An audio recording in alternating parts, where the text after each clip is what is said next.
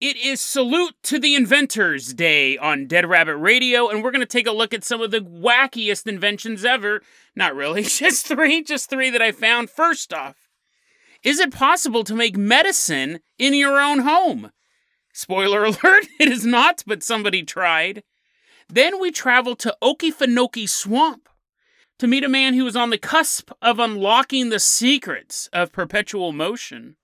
And then finally, we take a look at one of my personal theories. Have I figured out how to build a real-life UFO? Today on Dead Rabbit Radio.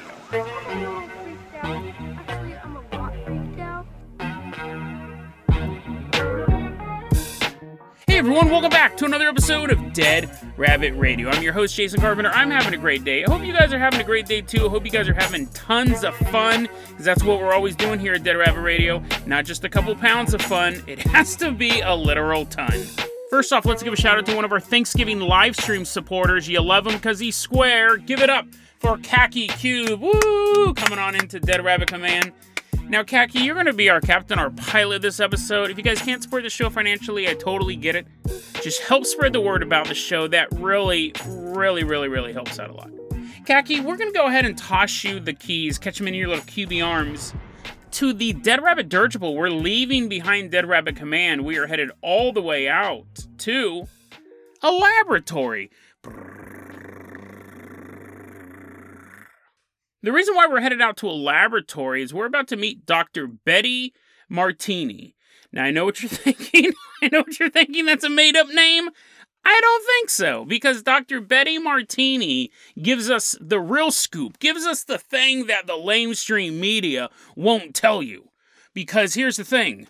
They usually cater to facts and stuff that can be verified, but Dr. Betty Martini has teamed up with one of our go-to websites when you want conspiracy theory content that is completely fictional. I'm surprised they don't cover stuff that's going on in the world of Artemis Fowl on this website, darkoutpost.com. Dr. Betty Martini has discovered a way to make your own hydrocloxochlorine. Something like that. You're like, Jason, if you're going to talk about medical stuff, learn how to pronounce it. You know that stuff that they are saying helps with COVID? Okay, YouTube algorithm and Spotify, I'm not saying that this actually works. I don't know. I don't know. But anyways, there was a talk that there's something called hydrocloxochloroquine. That's close. That was a little bit closer. Now the algorithm picked up on it. That it's an anti-malarial drug that people were saying was a cheap alternative. Like, you didn't need to get the vaccine. Again, please, don't destroy the podcast because I'm saying this. This is what people were saying. You didn't need to get a vaccine. That was all big pharma. You could simply take hydrocloxochloroquine, and that it's like an anti-malarial drug, and it would stop COVID dead in its tracks. You guys are familiar with all this stuff. Nobody's talking about this anymore, right? It's been like 2 weeks, and everyone's like, forget it. We're all focused on Ukraine. But for a while there, this was big stuff. Hydrocloxochloroquine was supposedly an alternative way to combat COVID. Well, maybe you don't want to spend money and go into the doctor and get this hydrocloxochloroquine. Dr. Betty Martini, she said, you know what? You can make it yourself.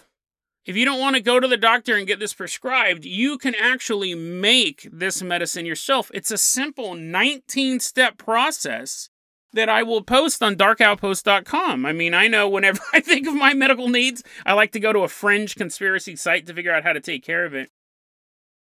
I will say this, it's a 19-step process. And let's jump ahead to step 18. Let's get to the good stuff. Step 18, it actually sets the stage for the other steps that we will look at. Step 18, this is step 18, so you've read 17 steps before you got to this. Quote, for the record, I am not a doctor of any sorts and offer this from my own data research, unquote. Now, data research, that's a great phrase, right? It's better than just regular research. I do find it interesting that it's after going through the first 17 steps that Dr. Betty Martini informs us she's not a doctor of any sorts. Don't know why doctor's in the front of her name. Maybe that's the name her parents gave her. Maybe her parents said, you will be doctor. You are from a long line of the Betty Martini clan. We're going to name you doctor. But after completing the first 17 steps, you now learn that you have created medicine made by someone who's not a doctor, but it is their own data research, so that has to speak for something. And really, the fact that step 18 informs you that this is not medical in any way, shape, or form should let you know that the previous 17 steps are not steps on how to make this drug. You're like, wait a second, what going on? Imagine this. Imagine I had a recipe for chocolate cake. And step 1 goes, step 1. I love chocolate cake. It's so yummy. Step 2. And if you love chocolate cake too, you're going to love this recipe. Step 3. The long and storied history of chocolate cake goes back thousands of years. We don't even get to a recipe until step 14. The first 13 steps are talking about the history of hydrochloroquine. Oh, there, I think I actually pronounced it correctly that time. And like what it can do, the fact that it's an anti-malarial drug. Don't put those as steps in your recipe. Right? I'm not saying you don't. I'm not saying you shouldn't include background information on a drug you're about to create in your own house, but that's not steps. It's really, really weird. I think they put it down as step 1, step 2, so it looks more complicated than it actually is, because really, it boils down to about 3 steps, and one of them is boiling. So again, just skip to this part. Step 1, you need to get 3 lemons and 3 grapefruit. You know you're in for real medicine when it only involves 2 types of fruit. You take 3 lemons and 3 grapefruits, you peel the skin off them, or the rinds, or whatever you call it, and you boil it in 3 inches of water. So you have sorry, I know this is super technical, and some of you guys are going to do it at home. You have to have 3 inches of water above the rinds. I got to get it right? You throw the rinds in a pot, you fill 3 inches of water above the rinds, and then you let it simmer in a pot with lid, put the lid on, for 2 hours. And what you're doing is you're creating something, I don't know if this is true, but this is what they're saying. You're creating something called quinine. Quinine is an anti-malarial drug that's in tonic water, and it is chemically close to, but not exactly like, very, very important, not exactly like hydrochloroquine. So basically what these previous 12 steps were saying was like, step 7, by the way, hydrochloroquine is the same thing as quinine, which is something you can get out of tonic water. I don't know why the recipe isn't just step 13, buy a bunch of tonic water and drink that. But they're saying and it's not the same actually. I did some research on it. It's not the same. It has similar chemical components. Hydrochloroquine is a synthetic version of this that's far, far stronger. But anyways, so if you're currently being chased by mosquitoes and you're afraid of getting malaria, do not think you can just drink this tea made of grapefruit and lemons. I would go and get the actual anti-malarial drug. But anyways, quinine is what you're trying to create. You boil these lemon rinds and these grapefruit rinds for 2 hours. And then it says, don't take the pot off the lid. I know you're going to be very tempted. You're going to be very, very tempted to smell the sweet smell of grapefruit and lemon. You have to leave the lid on until you're done cooking, because if you take the lid off, apparently all the quinine floats away. Is that even possible? Is it possible to make medicine float away? Be like, no, come back, penicillin. Like, I guess maybe I am ignorant. I guess I am ignorant in the ways of science, but the quinine apparently becomes mist. It becomes little smoky chemicals like floating around, and then it settles back into the water when you take it off the frying pan or the oven or whatever it's called. I guess I can't criticize this recipe if I don't know the name of a stovetop. But you take it off the stovetop, all the little chemicals have gone back to sleep in the water. They're not going to float away. After that, you put in a little bit of sugar or honey, and then every couple hours or so, very precise medical dosage here, every couple hours or so, you just take a little tablespoon. You just reach into your pot of grapefruit and lemon rinds and take a little tablespoon, and you have now invented, according to someone who is not a real doctor but goes by the name Dr. Betty Martini, you have created not hydroxychloroquine, which is already super controversial whether or not that even has any effect on COVID, right? You didn't create that. Even though the article is called How to Create Your Own Hydroxychloroquine, you didn't create that, but step 13 tells us how to create maybe quinine, and you drink that, and it says continue to take a sip of this every couple hours until the phlegm that's inside your lungs is coming up out of your throat. There you go. And once all that phlegm is gone, when you have phlegm in your lungs, you are hospitalized. I can understand somebody making some homeopathic, useless brew at home and being like, my sore throat's finally gone, and all I had to do was, for the past 14 days, have a spoonful of warm honey. It had nothing to do with the sore throat running its course. No, it was the honey that did it. I can understand that. Oh, I have an earache. I'm going to put a candle in my ear. Oh, now my earache's gone, but my head is on fire. If you actually have phlegm inside your lungs, I think you're already hospitalized. I think normally when you're coughing up phlegm, right, it's not in your lungs, it's like in your throat. Ugh. But anyway, so that is a recipe for lemon / grapefruit rinds, which they say is quinine or quinin, whatever. So there you go. It's as simple as that. It's as simple as a 2-step recipe turned into a 19-step recipe by a doctor, not a doctor, involving nothing but grapefruit and lemon rinds. Absolutely bonkers. I've talked about this on other episodes. I don't think people go to the doctor enough. I am pro-doctor, not Dr. Betty Martini. If your doctor is Betty Martini, find a new doctor. But if you've ever wondered how to waste an afternoon, there we go. And you're going, Jason, wait, I thought you said we were doing Inventor's Day. Like, you call that an inventor? The guy's just putting limes and lemons and stuff. That's not really an invention. Well, you know what, Khaki Cube? Let's go ahead and toss you the keys to the air hovercraft. We're leaving behind this laboratory. We're headed deep into the Okefenokee Swamp. The hair hovercraft is hovering over all the swampy waters. Frogs are running for cover. No! And there's like a goose sitting there. I'm not moving. And we run him over. We kill that stubborn goose. We have goose for dinner. We're flying in this hovercraft through the Okefenokee Swamp. The date is January 13th, 1900. And this obituary begins appearing in newspapers. Some of them local, some of them national. It's just one of those weird news items that we do have a copy of this obituary for a man called Charles Howard. This 82-year-old man, he passes away, and his obituary shows that his life work is just not complete. Unfortunately, he's passed away. You won't be able to finish it, but maybe someone else will pick up the mantle. In the Okefenokee Swamp in Georgia, Charles Howard, he was a hermit living in the swamp, and he had this little small broken down hut. Imagine it like Yoda. I wonder what he wore. If you were a hermit, would you ever put on clothes? Would you ever be like, it's such a beautiful day, time to put on pants? I mean, you're a hermit. And you're in the swamp, too, so I think if you put on clothes, you're like, what a nice day, I'm going to go jogging, and you immediately step into muddy water, you're like, aww. And you probably wouldn't wear pants. It wasn't stated in his obituary that he just was a streaker. He was just running around. Everything's dangling out.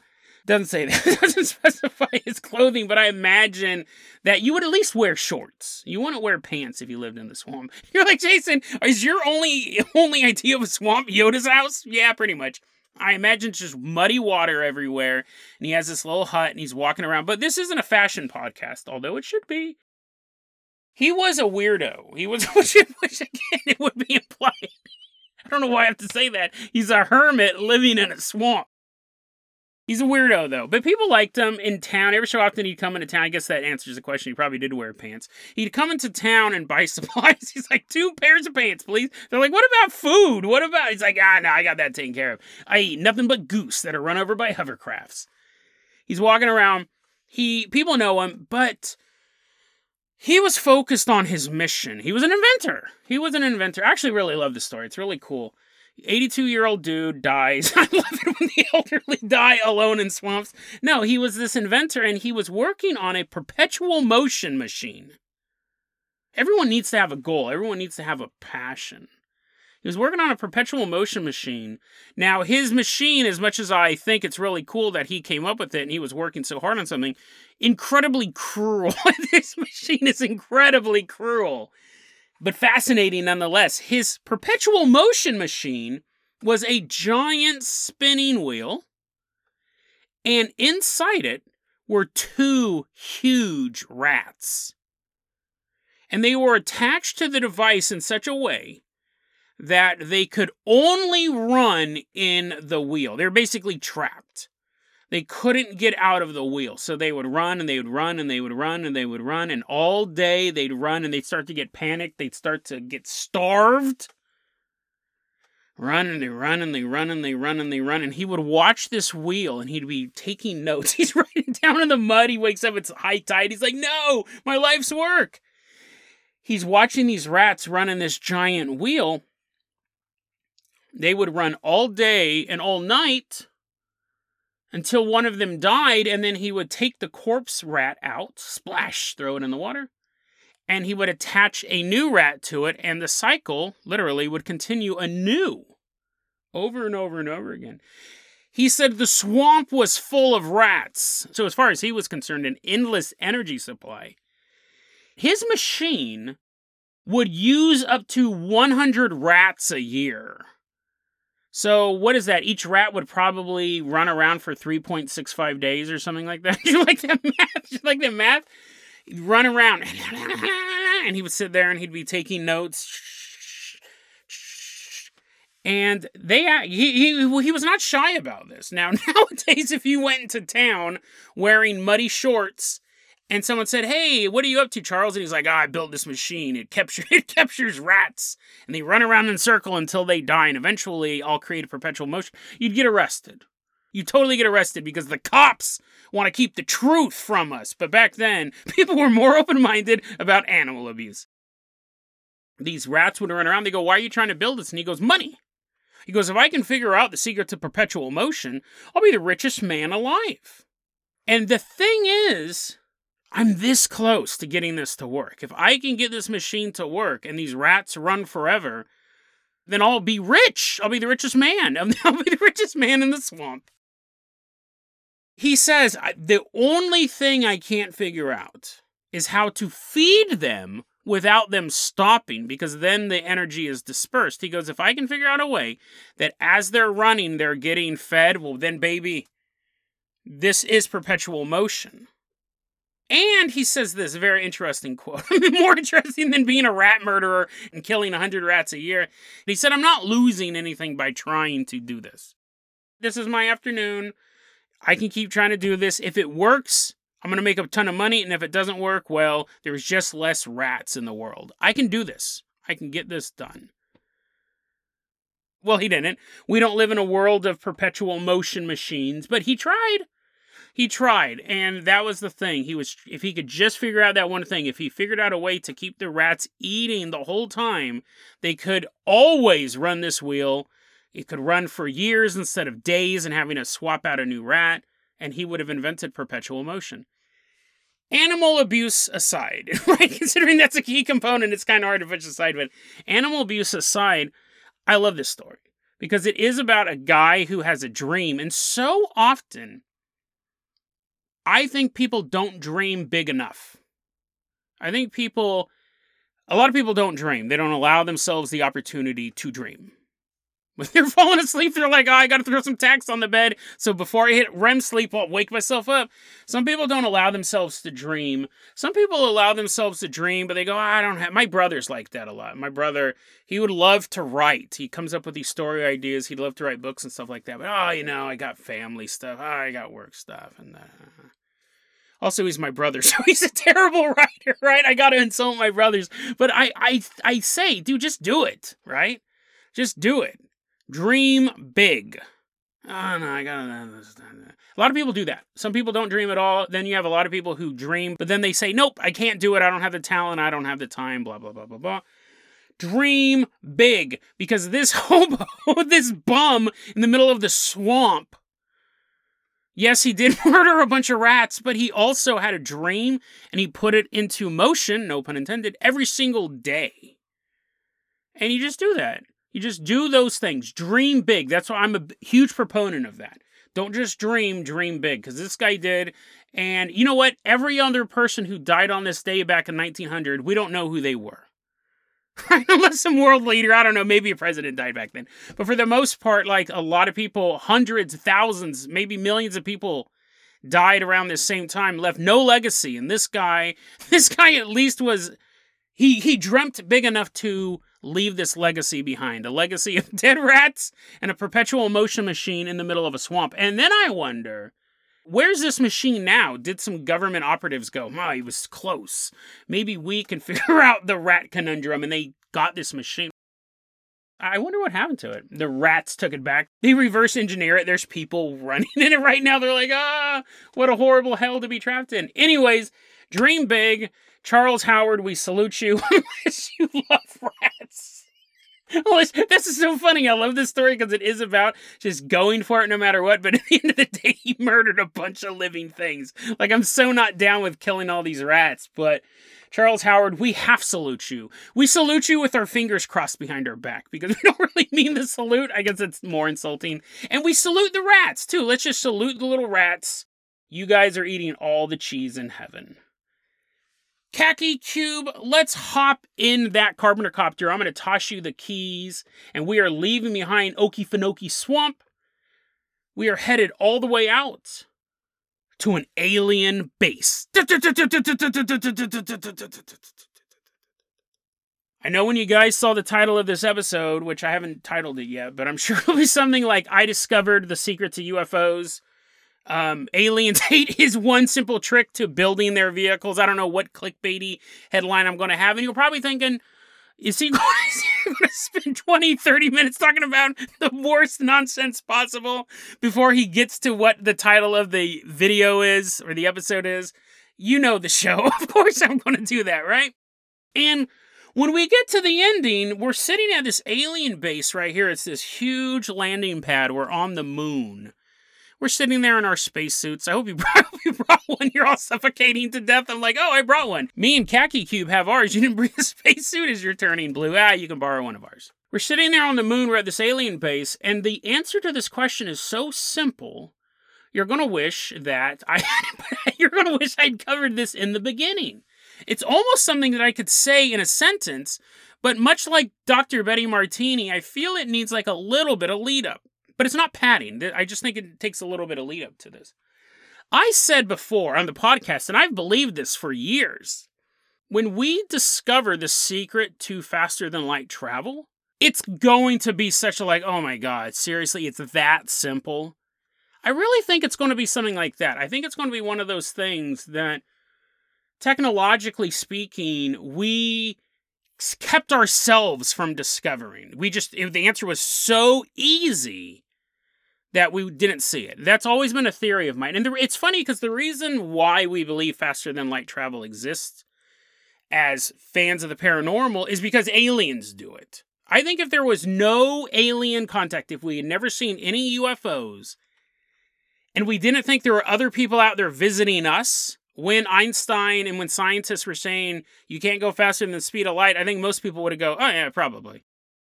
I think there's a lot of scientific principles we just go, oh yeah, that totally makes sense. But because we have this ideology, this theory that aliens are visiting us, and they must be traveling faster than light, you must be able to do that. If it wasn't for science fiction movies and it wasn't for this belief in aliens, we would assume that Einstein and the scientists were correct. There's no way to travel faster than the speed of light. We would see ourselves in the cosmos as, it will take us 32 years to get to Alpha Centauri or whatever. I've always thought when we do discover that faster than light travel is possible, it will be so easy. We'll be like, damn it, we could have done this way earlier. We really could have done this way, way earlier.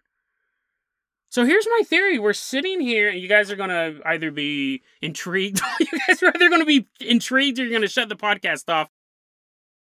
We're sitting here at this alien base, and this is my theory I came up with the other day.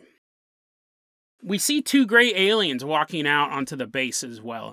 And the aliens look at us, they kind of give us a, hey, what's up? And we look back, we're like, hey, what's up, bro? And they're standing there for a second, and you see them just concentrating. Now, the platform's completely empty. They're just focusing their mental power. And then, seemingly out of nowhere, we begin to watch what can only be described as a stereotypical flying saucer begin to materialize on this landing pad. Here's my theory. Wait, I have to explain a little. I have to explain a little bit more. The definition of a UFO, right? Because obviously there's objects in the sky all the time that are explainable. The definition of a UFO, it's not just that it's unidentified. It's that it does things that are against the laws of physics. One, travels faster than the speed of light, presumably because it's traveling from an alien planet. One, it does maneuvers that no human-built vehicle could ever do, like going straight up, super fast, it's not just that we can't identify what it is. It's that it does things that breaks the laws of physics. If UFOs were just things that we saw take off, fly, and land, we would assume they were terrestrial. We look at these vehicles and they disappear, right? They'll go full speed underwater, like they'll just hit underwater and they should be obliterated. We'll see them do maneuvers that no earthbound vehicle could do, not just because our engines can't do it, but because physics doesn't allow it. So a definition of alien craft isn't just that you can't physically identify it by looking at it. It does things that a human vehicle cannot do. Appears and disappears, travels at the speed of light, defies the laws of physics. So how could you build a vehicle like that? We certainly cannot build those things. So how are these being built? The law of attraction. It's so simple that it's almost infuriating. But the law of attraction is this. You believe that something has already been created. It's not that you want something. It's that you go, I have $50,000 in my bank account. And you have to truly believe you have $50,000 in your bank account. Now, you continue through your life, and it's not that this $50,000 magically appears in your bank account, although some people will say that it can. Maybe it's a bank error and they don't catch it and stuff like that, but I'd be cautious of that. But what the law of attraction is, you're putting out into the universe, you already have $50,000 in your bank account, and you have to truly believe you do. You could be literally spending your last dollar on a ham sandwich from a gas station, but you have to believe you have $50,000 in your account. You have to act like you have $50,000 in your account, and business opportunities will open up. Maybe you'll find something that you can sell for that amount of money. The universe creates what you believe. The law of attraction, that's what the law of attraction is. It's not simply wanting it. It's that you believe you already having it and live according to the fact that you believe that you already have it. And the universe goes, oh, I guess this is what is real now. And it reforms itself to you. The law of attraction. And we as humans think of it in very, very basic terms. Like money, like relationships, like status. But what's the one thing we always encounter with aliens interacting with humans? They are always smarter than us. And I've always assumed, this is a very recent thing I've thought about it, the law of attraction vis-a-vis aliens. I've always assumed whenever these aliens come down, they always do kind of act like there are these ascended masters, right? And I've always thought, well, yeah, they do have such advanced technology if they're getting here, so they probably do know more than us. But it's more than that. They have mastered the mental laws of the universe as a society. The law of attraction is done on a human-by-human level. Most people don't believe that it exists. And then you have a group of people who believe that exists, but they can't get it to work for them, so they're kind of wavering. And then you have people who not only believe it exists, they know it exists. They believe it existed before they even heard it, and that is why the law of attraction came into their life, and they begin utilizing it, and then some people do it without even trying.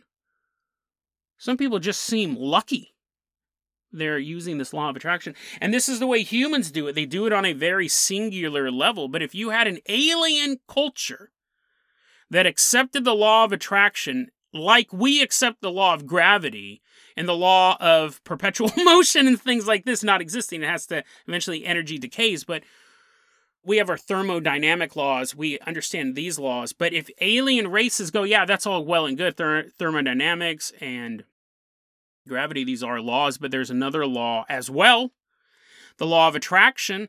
They could simply believe they had a ship that was faster than light, that could defy all other laws, and then that ship will be provided to them.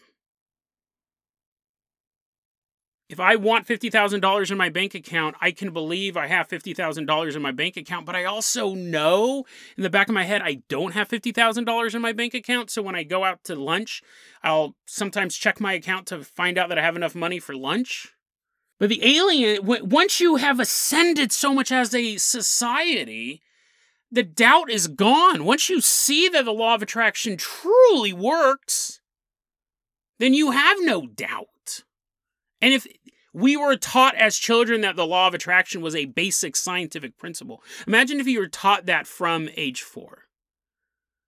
You might think the world would be chaos, because then you'd have 4-year-olds wanting to be Superman and they'd all be flying around. And how are you going to discipline someone who can punch a hole through a building?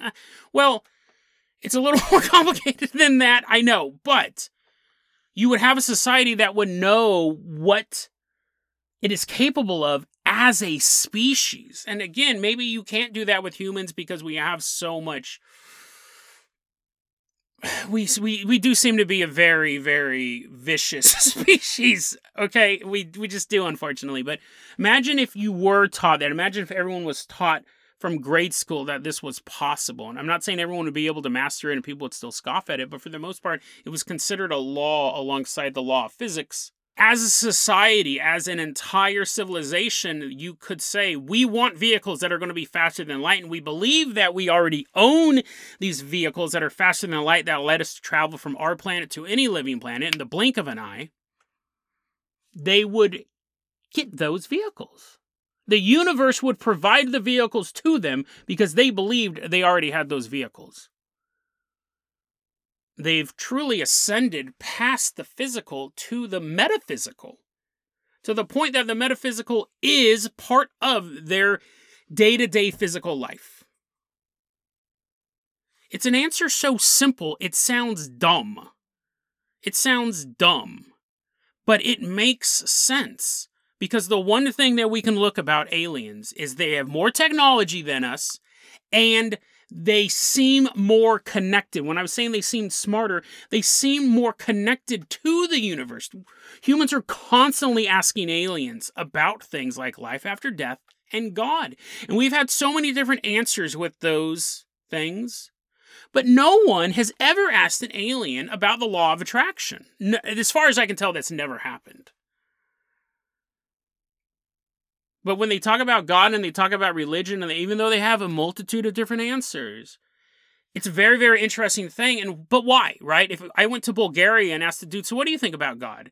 And I came back and was like, guys, stop the presses. I met some weird dude in Bulgaria, and you won't believe what he said about God. You'd be like, who cares what some random dude says?